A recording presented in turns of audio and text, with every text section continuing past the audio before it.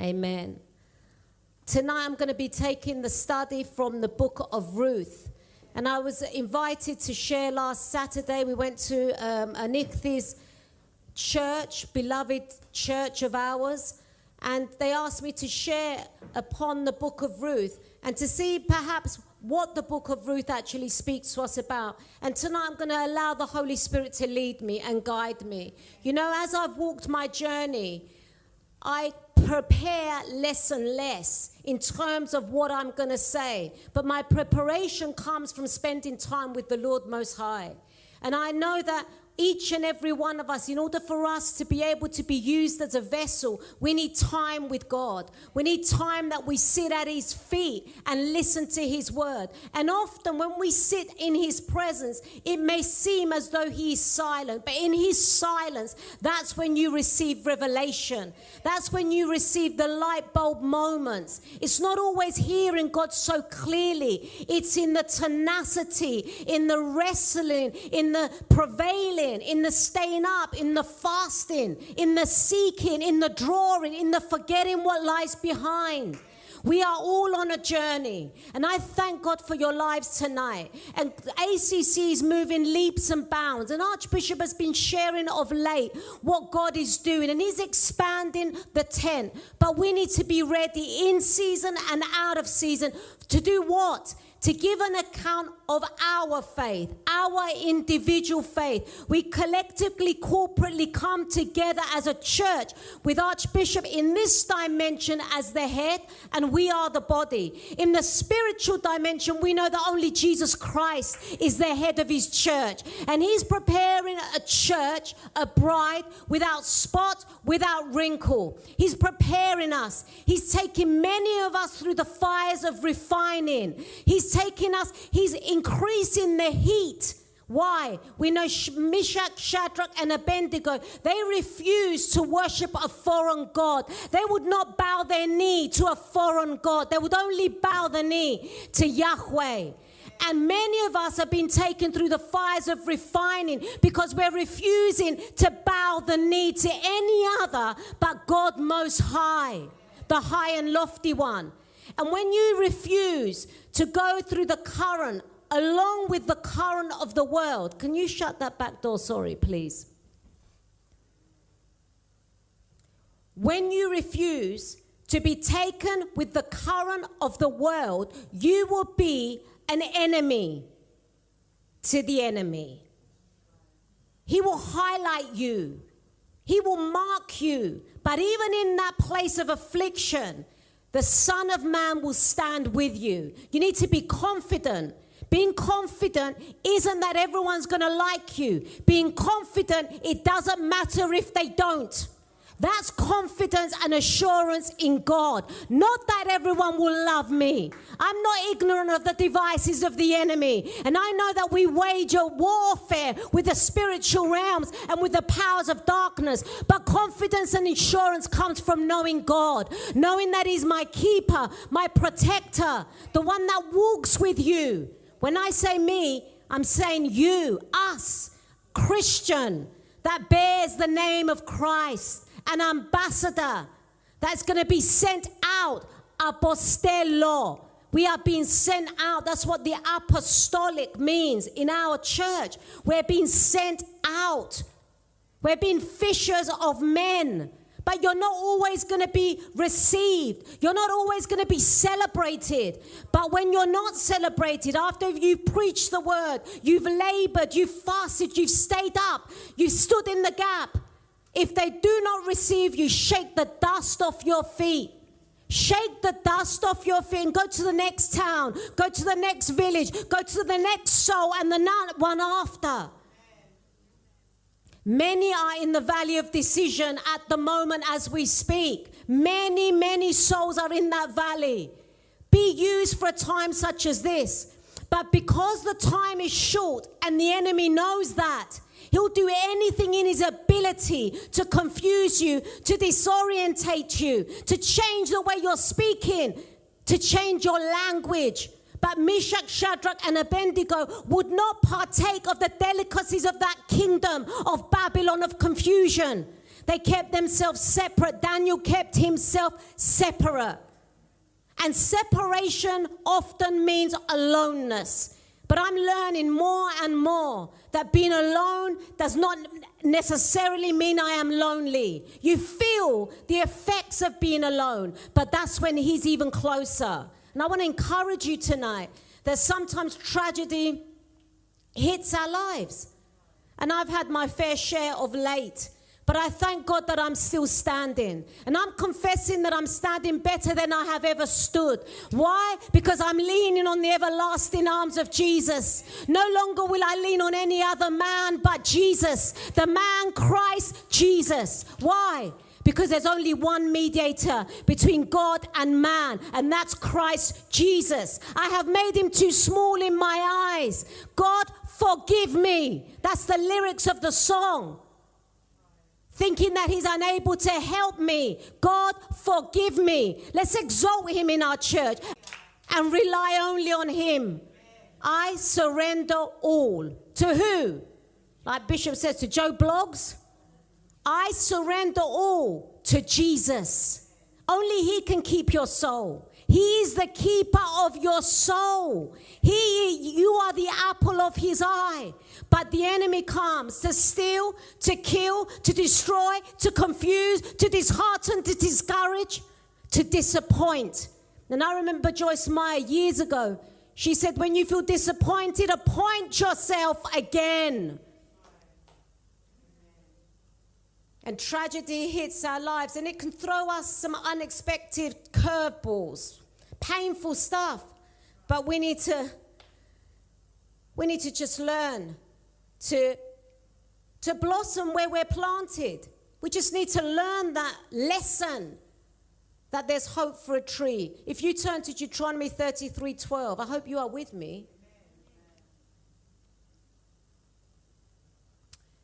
Of Benjamin he said, the beloved of the Lord shall dwell in safety by him, who shelters him all day long, and he shall dwell between his shoulders. You and I are beloved. We are the David of God. No matter how you feel, because you stand in Jesus Christ, no matter how you feel or what is happening around your life, you are beloved. And we need to receive that and accept it, because they are the plans of the enemy that come to steal, kill, and destroy, to bring condemnation. But you are beloved. And in Psalm 55:22, cast your burden on the Lord and he shall sustain you. He shall never, we should underline never, he shall never permit the righteous to be moved. And Genesis 26:24, and the Lord appeared to him the same night and said, I am the God of your father Abraham. Do not fear, for I am with you. I will bless you and multiply your descendants for my servant Abraham's sake. So when events overturn our lives, we can get lost in grief and hurt. And it reminded me of Hannah, where she went to Shiloh. She was barren, and the other wife continually caused her misery. She was barren, she was empty, her husband loved her, but she felt that that God closed her womb. And she went to the right place, she went to the throne of God. But she went with a sorrowful spirit.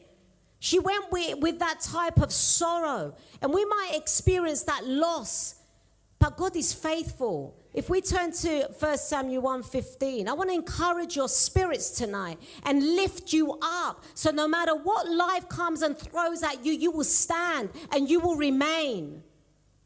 And Hannah answered and said, no, my Lord, I am a woman of a sorrowful spirit. I have drunk neither wine nor intoxicating drink, but I have poured out my soul before the Lord. Do you know how to pour out your soul? Because many Christians do not. Many Christians feel condemned to pour out their soul. They think if they pour out their soul, they're complaining as the Israelites complained in Egypt. But there is a difference. It is not gossiping and it is not complaining. Look at the psalmist of Israel, David. Psalm after psalm after psalm. What did he do? He poured out his soul before the Lord, and God heard him. Because God's ears are open to the cry of the what? The righteous in Christ. Not my will, but Christ be done. But in Christ, pour out your soul. And we experience often a loss of identity. And these things make us feel disorientated. And in the Old Testament, this is the book of Ruth.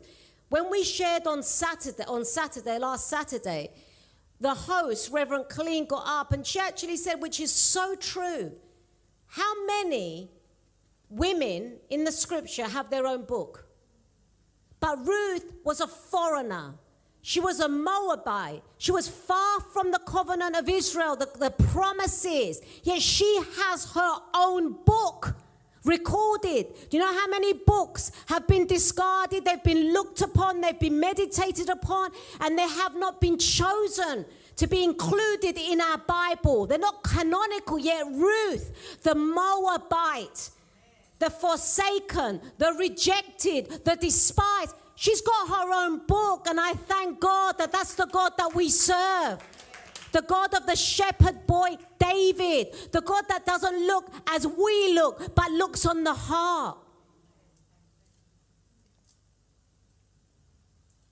Praise God. And she offers us so much instruction, the story of Ruth.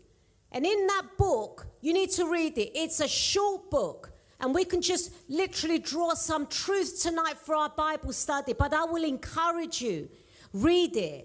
It's the story of Christ with his bride. It's the story of Boaz, who's a wealthy man, a landowner, an esteemed man, a man of valor, and a Moabite, so far from Israel. And that's who we are. Do you know, we were called, as you know, Archbishop, ministers, as little dogs. Each and every one of us. Yet God saw fit to literally graft us into the real olive tree. By his grace and his mercy, he delights over us. He sings over us. He loves us. He gave the best that heaven had to buy us, to purchase us, to adopt us in all our sins and in all our weaknesses. And he uses the foolish things of this world, the weak things of this world, the despised things of this world. When he came, he did not associate with the Levites, the Pharisees, the priests. He went through the temple, but when did he spend most of his time? With Martha and Mary and Lazarus and the lepers and the blind and a group of disciples who were illiterate fishermen with calloused hands and tax collectors. And Zacchaeus, he went to his house. You know, a tax collector at that time in Rome, the Roman Empire, was so despised because they were unrighteous. They were not just merely doing their job. They went far and above beyond receiving taxes. They were despised. Yet God said, Zacchaeus, today come down. Today I'm coming to your house. Why? Because Zacchaeus ran ahead, and we read it and read it and read it. And I want tonight to do something new in your life. As I know God is doing something new in my life, but it's taking struggle. It's taking a lot of travailing. But I know God's got something great. And before he builds, he's got to uproot. We think we've arrived. We're just beginning, church. Beginning our love affair with Jesus. Oh. If you don't see me, I'll be raptured soon, I think. So Ruth teaches us so much. But we find good news. We find tragedy in this story. To give you an overview, because I won't be able to go into it. But it begins, let's read it actually from chapter 1. Let's go to the book of Ruth, chapter 1. and we give a quick overview and then go back to what I want to draw, or the Holy Spirit would like to draw out for us this evening. Now it came to pass in the days when the judges ruled that there was a famine in the land, and a certain man of Bethlehem, Judah, went to dwell in the country of Moab, he and his wife and his 2 sons. And the name of the man was Elimelech, the name of his wife was Naomi, and the name of his 2 sons was Machlon and Chilion, Ephrathites of Bethlehem, Judah. And they went to the country of Moab and remained there. So it came to pass in the days when the judges ruled. And that's the problem, church. When the judges ruled was a time in Israel that they had no king because they chose a king. There's a long story. You need to read it yourself. But the judges ruled. And at that time, if you read the book of Judges, the children of Israel would sin. God would send a judge, a deliverer.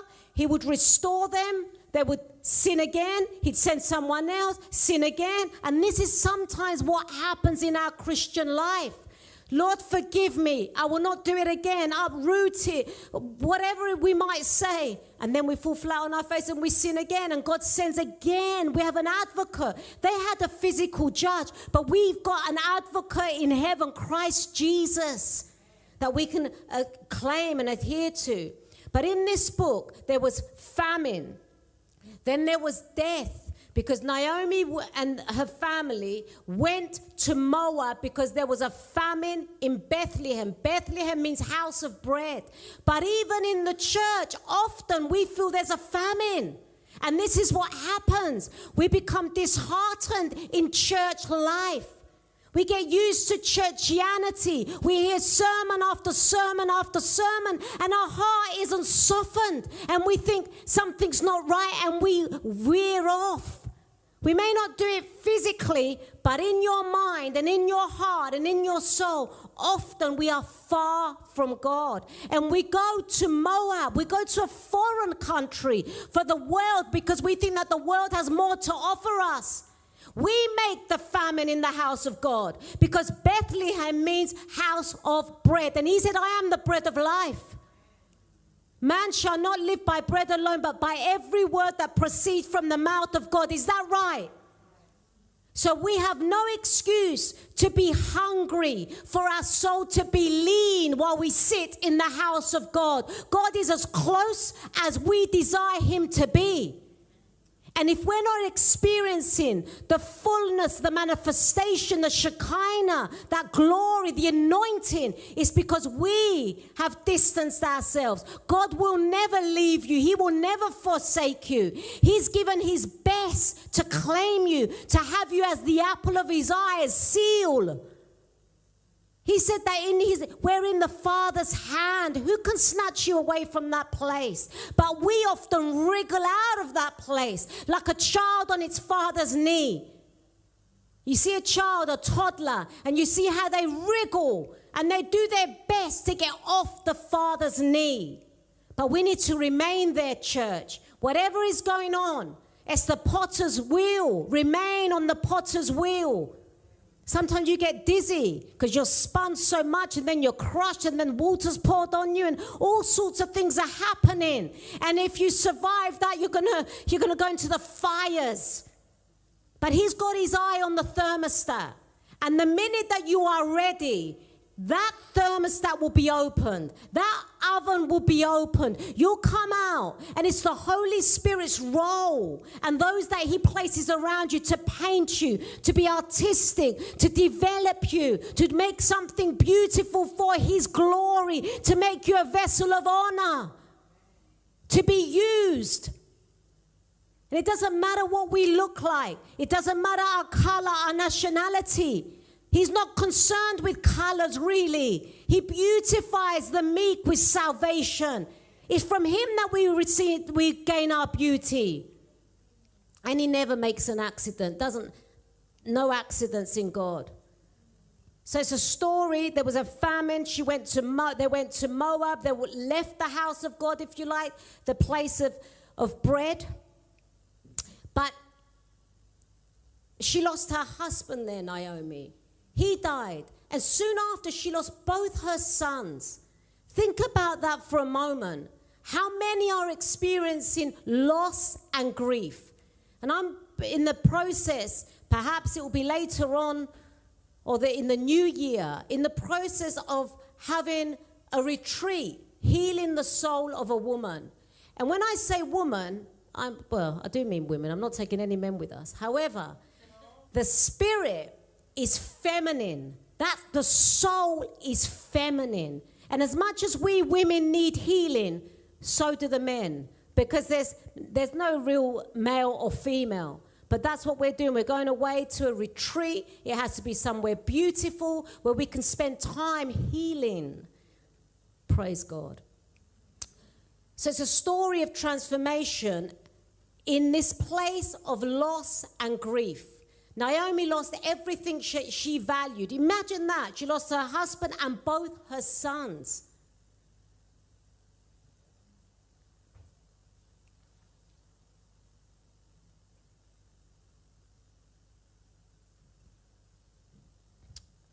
Hallelujah. Let's go to Ruth 1. Let me see, verse 5. Then both Machlon and Chilion also died. So the woman survived her 2 sons and her husband. Then she arose with her daughters-in-law that she might return from the country of Moab, for she had heard in the country of Moab that the Lord had visited his people by giving them bread. He had visited his people by giving them bread. And imagine with Naomi, she was a woman. It's even worse than what happened with Job. I mean, her life was turned upside down, but being a woman at that time is similar to now what we experience and we hear on the news with the Taliban. Women were the property of a man. And when the husband died, she was at the mercy then of her sons. And when her sons died, she was less than a slave. That's the reality of the time that they lived. Similar to what we hear now when you say about the Taliban that they need an elder or a man to go out with. That's how serious life was for them. They had no shelter, no protection, and they were left. But God is merciful and God is kind and God is long-suffering. And this is, nothing happens per chance. We think in our lives that God allows certain things. In fact, Naomi said, why do you call me Naomi? Call me Mara, call me bitter, call me empty, because God has afflicted me. Was that a true statement? Sometimes we read the scripture and we think everything is a true statement. It was true for Naomi. But really, God is not a God who punishes and afflicts. He allowed certain things to bring about something greater, to show his mercy, to show his glory. Because at the end of this story, Ruth, who is Naomi's daughter-in-law, gives birth to Obed. And Obed is in the lineage of the Messiah. A Moabite from nowhere, from nothing, despised, becomes in the lineage of Jesus Christ. And is spoken about in terms of Rachel even. Isn't that amazing? So Naomi was a woman worse than Job. When things happened with Job, at least he was a man. The Lord's hand, she said, has turned against me in Ruth 1:13. So that was a true statement. That's how she felt. The Lord, 1:13. And she was saying to her daughter-in-laws, go back to your mother and father's house. Would you wait for them till they were grown? She goes, I'm past the age of bearing children. And even if I did and I had sons, are you going to wait till they grow for you to marry them? She was encouraging them. She was a godly woman. She knew her fate. She knew her circumstance. And she didn't want her daughter-in-laws to be in that place. Would you restrain yourself from having husbands? No, my daughters, for it grieves me very much for your sakes that the hand of the Lord has gone out against me. And how many times when we're in the depth of despair, there may be a niggling voice that the hand of God is against us. Disqualify it. Because Jesus Christ now is our kinsman redeemer. He now, we stand in him, and everything in Jesus is yes and amen. This perhaps was an Old Testament book, but things have changed, church. We are the bride. He has given his life for his bride. And he will do anything, come hell or high water. He will stand for you. The Holy Spirit, he says, I will not leave you orphans. I go and I'm going to send one that's going to live with you, abide in you, guide you, take you into all truth, take what is mine and share it with you. He said, Jesus said, I no longer call you servants, I call you friends, because friends know what the master is doing. They know. And we're the inner core. He says to them, it hasn't been given, but to you it has been given to know the mysteries of the kingdom of God. He's not going to leave us orphans. He's not going to leave us ignorant. He will tell us things to come. We have no fear, whether we're going to be raptured, whether we will remain pre, post, whatever it might be that we hold on to. We do not have to fear, because perfect love. He is perfect love, and he has cast out all fear. Why? He says, I have not given you that spirit to torment you. I've given you a spirit of love, of agape, and power, and a sound mind. I was reading today, actually, these uber facts, and it says that a brain that is going through heartache, like Naomi and Ruth did, heartbreak and heartache, if you have an MRI on that brain, it shows it. It affects stress, and heartache and brokenness affects the white matter of our brain, and God does not want us to experience this. He has come to heal the brokenhearted. He has come to release the captives. He's come to set us free, not to torment us. That is not our portion. Our portion is love, joy, peace, and righteousness in the Holy Ghost. Our portion is that sorrow may last for a night, but joy will come in the morning. Our portion is he's taken our mourning, he's turned it into dancing. Our portion is that we were once the prodigal, we came to our right mind, we ran to our Father, he embraces us. He gives us the best robe, the first robe. He puts sandals on our feet. He gives me a ring. But the enemy comes to confuse us, like he did to Naomi. She suffered, but God had a greater plan for her name to be recorded in this book. Had she have not gone through that journey, had Hannah not had that experience, had Hagar not been in the wilderness, they would never have been mentioned. Had Rachel not experienced what she experienced, and David, Jeremiah, and Isaiah. So what if it happened to them of old? These are the heroes of the faith. Why do we think it shouldn't happen to us? Unless you're nominal, unless you're lukewarm, you have to go through the fire. Your fire might be different than mine, but you have to go through it. Why? He says, narrow is the way that leads to life. We don't want to be a church that says, Lord, did we not prophesy? Did we not do this and did we not do that? And he turns and says, I didn't know you.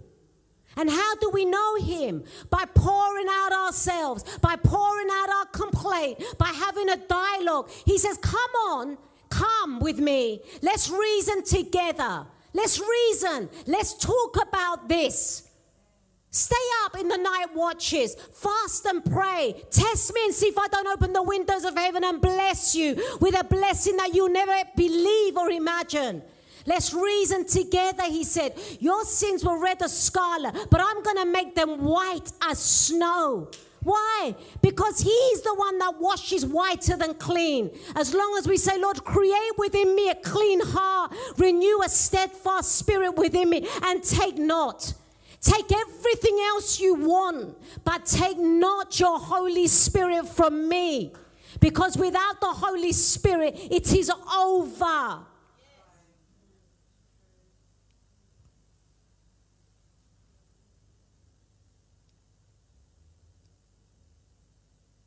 Ruth 1:8. I'm going all over the place. I'm not. Hallelujah. And Naomi said to her daughters-in-law, go return each to her mother's house. The Lord deal kindly with you.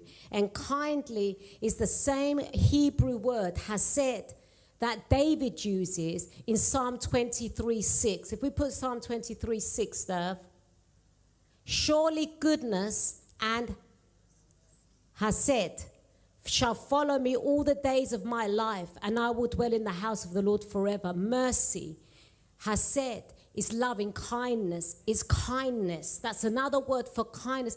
And one thing I know, and I remind myself again and again and again, that God is not a man, and God is kind.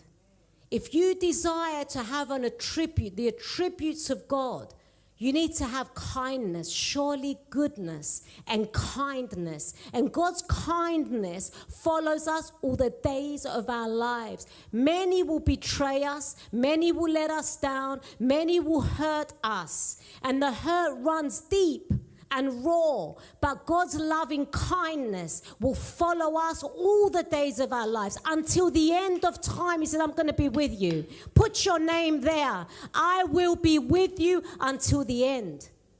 And this is what he did for Naomi and for Ruth. I thank God. Naomi changes her name to Mara, as we said, bitter.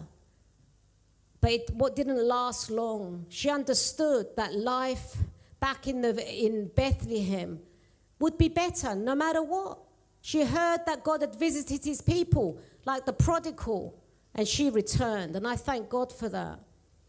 And God is a God of justice, church.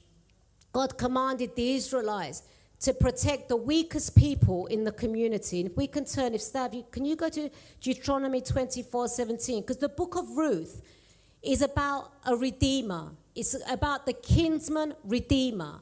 And this is in the man Boaz. But Boaz stands as a representation of the greatest redeemer, and that's Jesus Christ. And there was a provision in Israel.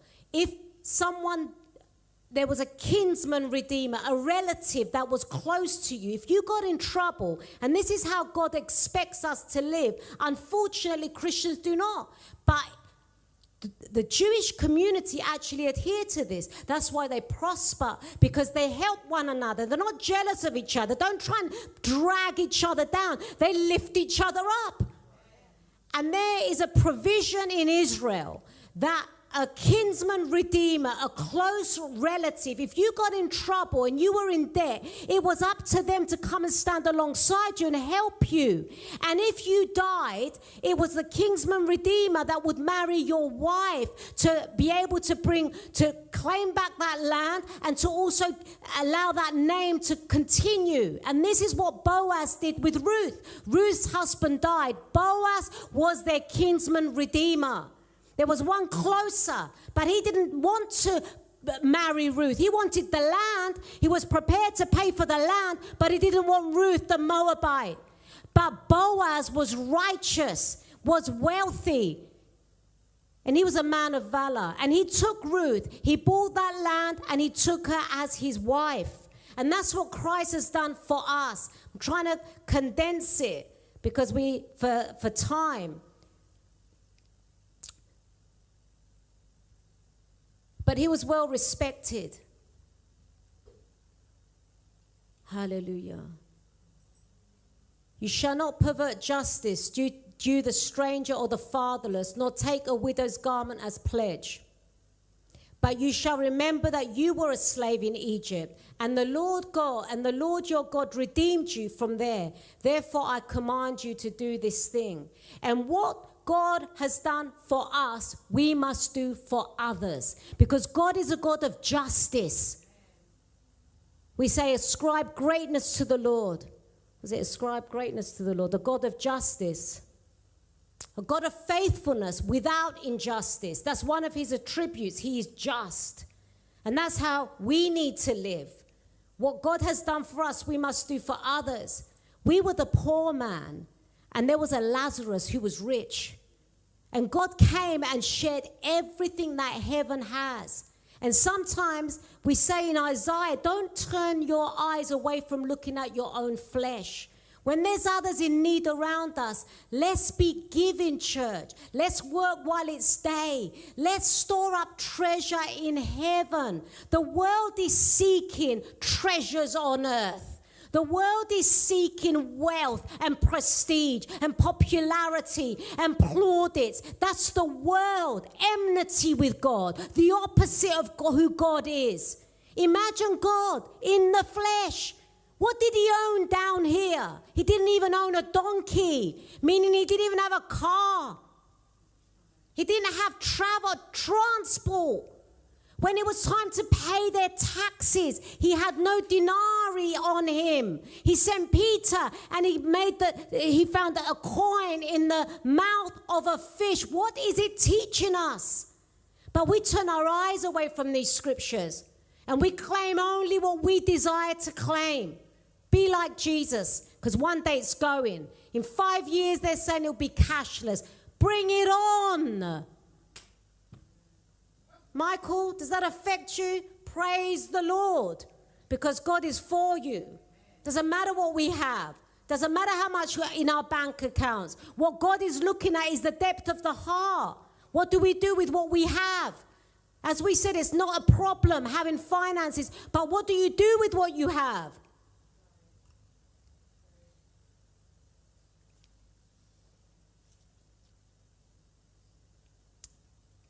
1 Peter 5:6.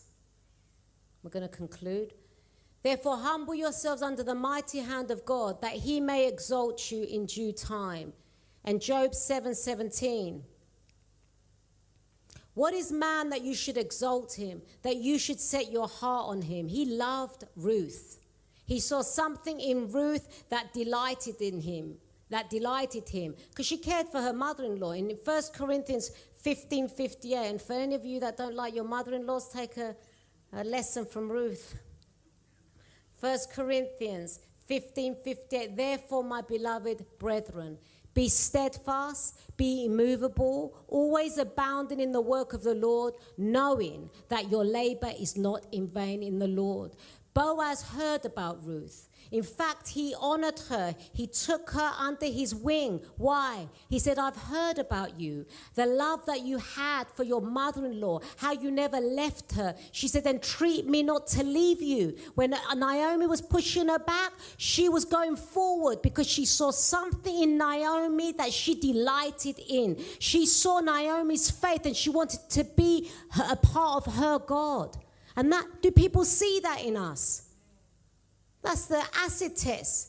Do they want to serve the God we serve? Have they seen the goodness of God in our lives? Do we display it? Do we speak about it? Do we shout it from the roots of that God has been good to me? Because he lives, I live also. All the things he's brought me through, all the journeys, the mountains, the valleys, all of these things, I can stand here tonight and I can testify that God is a rewarder of those who diligently seek him. I can testify that he restores the years the locust has eaten.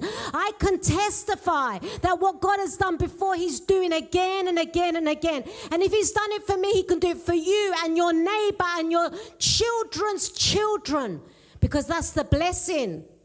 The Lord bless you and keep you and make his face shine upon you. Praise God. No labor of love goes unnoticed. Just carry on working and do not, I'm going to conclude, do not grow weary in doing good. Do not. Let the loving kindness of the Lord continually cover us.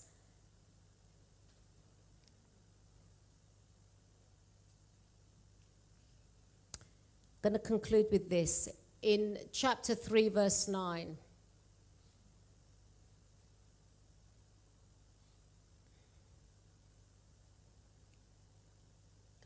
Let me just...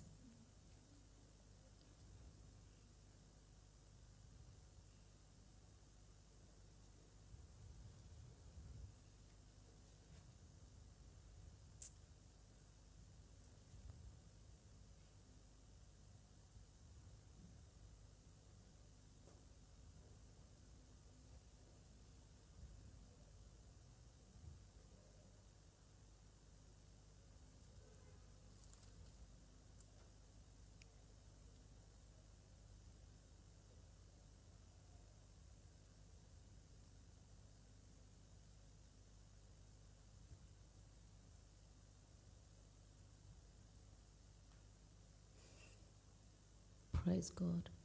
Ruth actually asked him, please read these scriptures. But she went to Boaz one night under the instruction of Naomi. And she actually said to Boaz, spread the corner of your garment over me, since you are a guardian redeemer of our family. Spread the corner of your garment over me. And what she was actually saying, she was asking him to marry her. Now, I don't know whether I'd encourage some of our young ladies to actually take that step. However, she had the boldness of the Holy Spirit. She was asking Boaz to marry her. Spread the corner of your garment. And this imagery comes from the book of Ezekiel. And God actually, in Ezekiel 16:8, let's read what God has actually said. He said, when I passed by you again and looked upon you, indeed your time was the time of love. So I spread my wing over you and covered your nakedness. Yes, I swore an oath to you and entered into a covenant with you, and you became mine, says the Lord. And that's exactly what God is doing for us this evening. He's spreading his garment over us. He's drawing us close to him, ladies and gentlemen. He wants to be in a covenant of love, not a covenant of fear, not a covenant of wrath, not a covenant of condemnation, but of love, of forgiveness, of acceptance, of marriage. We are the bride. We need to take that place. And when Ruth was going to go to Boaz, she changed her clothes. She took away the garment of widowhood. And it's time that we need to take that garment of poverty, of being a stranger, of being a widow, of feeling forsaken, of feeling rejected because we're not married. We are married. We are married to Christ Jesus. Whether you are married in the flesh or not, ladies, you are married when you come under that covenant, when he spreads his garment over you. A good husband in that time was able to provide for his wife, to protect her, to uphold her, to feed her, to make sure she never hungered, to cover shame. It was shameful for Naomi and Ruth. They didn't have that covering. But now in the New Testament especially, we have that covering. We have the Holy Spirit that hovers over us, who lives within us. In Isaiah, he speaks clearly of him being our husband. And I'm speaking to the men also. That unity, that intimacy, that knowing, that's how God wants to know you and know me. So when it's all been said and done, we're going to say, well done, good and faithful servant. I've shared it many times. There's a lot of servants out there that doesn't impress God. What impresses him is, are you a lover? Are you a friend? Are you intimate with God? Servants, thousands. But few are actually his friends, actually hear his voice. And the reality is that often we don't even know those few, because they're so precious that he covers them and he hides them, because he doesn't want them exposed to the enemy. So don't seek popularity. Don't ever seek it. If it happens and God places you in position, hold it with humility and love for his sheep. That's the most important thing, to love those that he loves.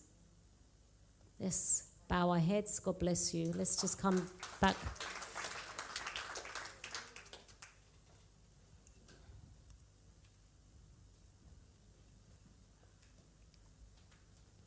I pray that you have had some overview. There was so much to say.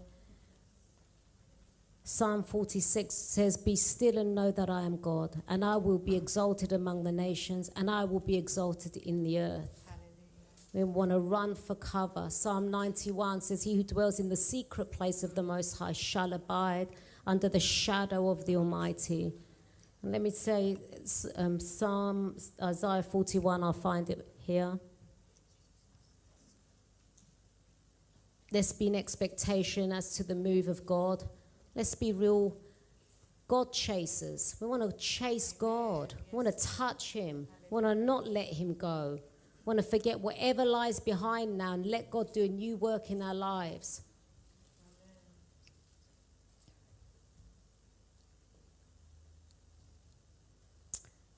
Isaiah 41:10. Can we stand together? I hope you're still awake, beloved church. 41:10. Fear not, for I am with you. Be not dismayed, for I am your God. I will strengthen you. Yes, I will help you. I will uphold you with my righteous right hand. Praise God.